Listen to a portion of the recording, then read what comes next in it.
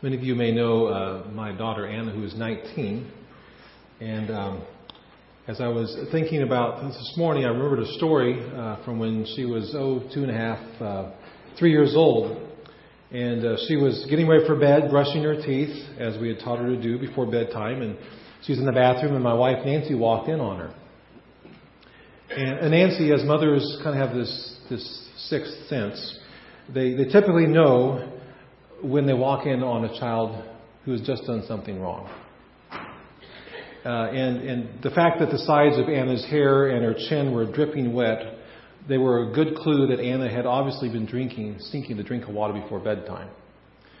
Now you have to understand, with young kids, drinking water before bedtime, and a lot of it, doesn't always work out well. So when our kids were growing up, there was kind of okay, at the hour before bedtime, kind of cut off most of the liquid intake, maybe a little drink before bedtime. That's about it. And it was pretty obvious that Anna had gone past the allowable drinking of water. And Nancy said to her, "Anna, what did you do? You have guilt all over your face." And Anna responded, "Well, I was trying to wash the guilt off my face. But the water went in my mouth and I accidentally swallowed it." I knew at that moment we were in for a challenge over the next several years. Have you ever been busted like that? Caught red-handed, no excuse, no explanation, no way out. You're just caught red-handed. Well, in our scripture passage for this morning, we have just such a situation. But it's much bigger and much more serious than a 2.5, 3-year-old girl who is sneaking a drink of water before bedtime. In John 8, we have a woman who's caught in a very compromising position. And she's brought to Jesus by the Pharisees and the Jewish religious leaders. And it's in this passage that we find a question that we're going to be looking at today. In verse 10, Jesus asks, "Where are they? Has no one condemned you?" In other translation, Jesus puts it this way: "Where are your accusers?" Where are your accusers? Sometimes others make accusations against us, right? Sometimes they're justifiable and valid. Sometimes they're not. But we all had the experience of being accused. Maybe by a classmate or a friend, a parent, a sibling, a coworker, a teammate, a spouse, a stranger. Jesus asked, "Where are your accusers?" Now, there are a few things to draw out here. First, it's pretty clear this woman is guilty. There's no way around it, no ifs, ands, or buts. She's caught in the act of adultery. There were no questions about that. She doesn't deny it, doesn't protest it. And according to Jewish law, to protect against false accusation, there had to be 2 witnesses to the wrongdoing. Both witnesses had to be there at the same time to verify. And in the case of sexual sin, they had to see the parties involved in the act. That's what appears to be happening here as we read through this passage. It says that the teachers of the law and the Pharisees bring this woman before them. And they say, "This woman was caught in the act of adultery. Now, what do you say?" And it says that they were using this question to try to trap Jesus in order to have a basis to accuse him. So their main point isn't necessarily accuse the woman. They're using her accusation against her to make an accusation against Jesus. So what's going on here? Now, the interesting thing here is that the man involved is nowhere to be found. He's not dragged before Jesus, which points to possibly a setup, that she'd been set up to set up Jesus. I mean, the odds are slim that 2 witnesses would be there at the same time and catch her in the act. But regardless of whether it was a trap or not, they're using the woman to lay a trap for Jesus. And the trap is this. They figured that Jesus would either say, "Yes, go ahead and stone her." If he said that, he would lose favor with the people who were following him and attracted to him because of his love and his justice and his mercy and his kindness towards those, especially on the outside of society. A bonus in this scenario would be that he'd be in trouble with the Romans for ordering execution without their approval. On the other hand, if Jesus said, "No, don't stone her," then they figured they'd get him in that case too, that they could rightly accuse him of not upholding the law of Moses.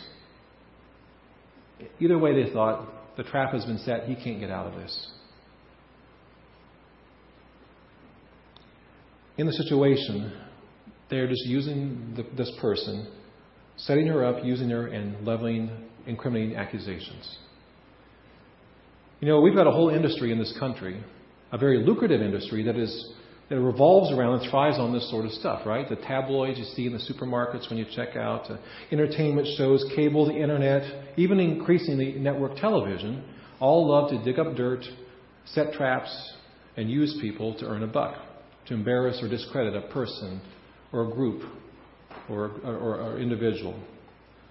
Accusations especially are cast around celebrities and public figures, sometimes true, sometimes not.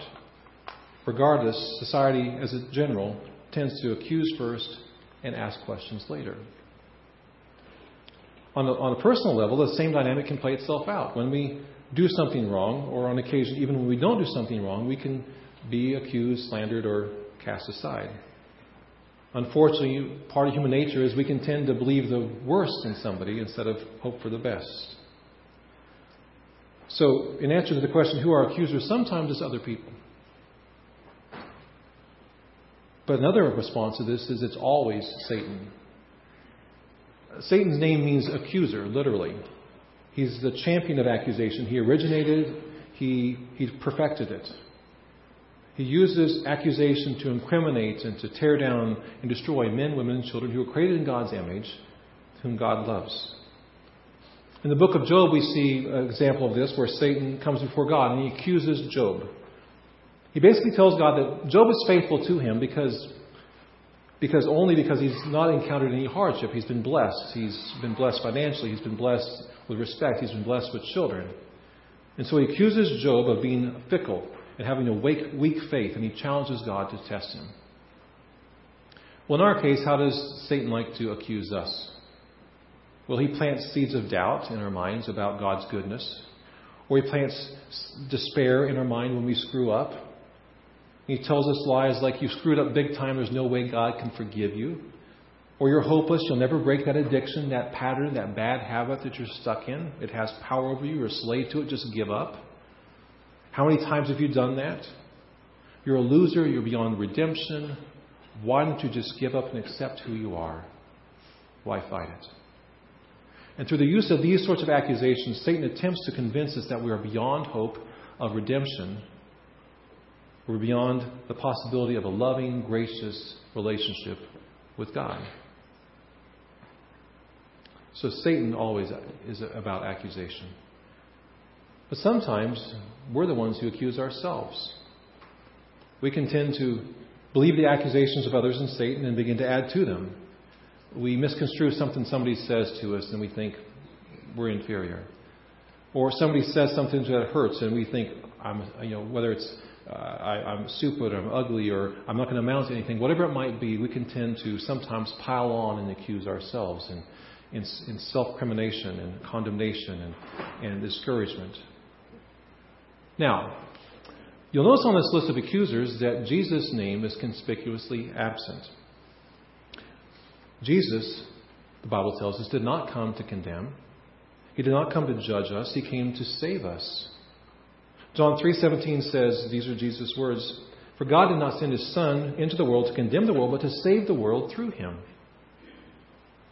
So let's pick up our scripture again in John 8, this time verse 9. At this time, those who heard began to go away one at a time, the older ones first. It's kind of interesting the older ones go away first. Maybe it's because sometimes when you live longer, you realize you don't have it all together. I don't know. Until only Jesus was left with a woman still standing there. Jesus straightened up and asked her, "Woman, where are they? Has no one condemned you?" "No one, sir," she said. "Then neither do I condemn you," Jesus declared. "Now go now and leave your life of sin." Now, notice that Jesus doesn't start with, "So did you do it? Did you do it? Why did you do it?" He doesn't say, "Don't you know that's a terrible thing, a sin, to sleep with another man's husband? What were you thinking, you wicked woman?" Jesus instead tells her that He doesn't condemn her. Now, certainly, if anybody has the right to judge her in this situation, He does, because after all, Jesus is and was without sin. But He doesn't. Instead, He offers hope. He offers the possibility of redemption. He offers grace. Now, in light of Jesus' response to her sin, and I'd like to say our sin as well, what do we do? How do we respond? As theologian Francis Schaeffer put it, how then should we live in light of this truth? Well, it's important when we, like this woman in John 8, when we're caught in our sin, it is vital to know how to answer the question, what do we do now? And there are three truths I'd like you to remember. The first is remember that Jesus Christ offers relationship, redemption, restoration, not retribution. Another way of putting it is that Jesus is seeking humility and repentance, not humiliation, not condemnation. Now back to this woman caught in adultery. She's possibly set up, but she's certainly used and she's accused. She's caught red-handed. And when all is said and done, she is responsible for her actions.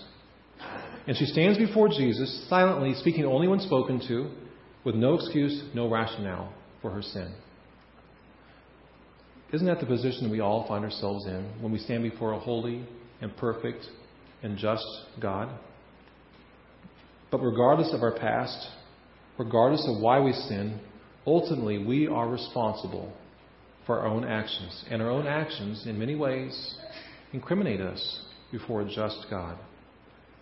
In standing in front of Jesus, we cannot take the Fifth Amendment. We know we're guilty. We feel the shame. And yet, does Jesus offer punishment? Does he render a judgment on the spot? No, he offers her grace on a silver platter. He offers her restoration. He asks for her humility, not her humiliation. I could say it 100 ways, 100 different times, because it can be hard for us to grasp in relation to ourselves and sometimes others, but Jesus came to love and to heal and to restore and to redeem and to save, not to shame, not to hurt, not to condemn. Our second truth is to remember that Jesus expects us to show mercy as we ourselves have received mercy. It's necessary for us to interject this here because we can quickly move from being the accused to the accusers. We can very easily move from being the woman caught in adultery and sin to being the Pharisees. Look at John 8 again, this time verse 6. They were using this question as a trap in order to have a basis for accusing him. But Jesus bent down and started to write on the ground with his finger. When they kept on questioning him, he straightened up and said to them, "If any one of you is without sin, let him be the first to throw a stone at her." Again he stooped down and wrote on the ground. Now, we don't know exactly what Jesus was writing on the ground. It doesn't tell us. Some people have speculated about that. I'd like to think that maybe he was writing some scripture, maybe the 10 Commandments, or maybe he was writing the first and second greatest commandments. You shall love the Lord your God with all your heart, soul, strength, and mind. Love your neighbor as yourself. That was his response to another question that was intended to be a trap when somebody asked, "What's the greatest commandment?" Jesus said, "These are the commandments. Love God with everything you have. Love your neighbor as yourself." Either way, as the men saw what Jesus was writing, as they heard his words, their hypocrisy and their sin convicted them. They dropped their stones and they walked away. Jesus also said this, perhaps he was writing this, in Luke 6:37 and 38. "Do not judge, and you will not be judged. Do not condemn, and you will not be condemned. Forgive, and you will be forgiven. Give, and it will be given to you. A good measure, pressed down, shaken together, running over, will be poured into your lap. For with the measure you use, it will be measured to you." Now, we often focus on this last part of this verse, "Give, and it will be given to you," and we apply it to the area of stewardship and giving, charitable giving. And that's a good application. And that fits. But it's also clear to me from the context that what Jesus is referring to primarily in this situation is mercy and forgiveness. Because right after these verses are Jesus' words here. "Why do you look at the speck of sawdust in your brother's eye, and pay no attention to the plank in your own eye? We are not to judge or condemn, but we are rather to give mercy." C.S. Lewis said that when he first studied the Apostles' Creed, he wondered why it had to be stated that we as Christians believe in the forgiveness of sins. He thought, isn't that a given? Isn't that what it means to be a Christian, is to believe in the forgiveness of sins? Why is it in the Apostles' Creed? And he came to the conclusion that it was because it's hard for us to receive, and especially to give, forgiveness and mercy. He comments, to be a Christian means to forgive the inexcusable in others, because God has forgiven the inexcusable in us.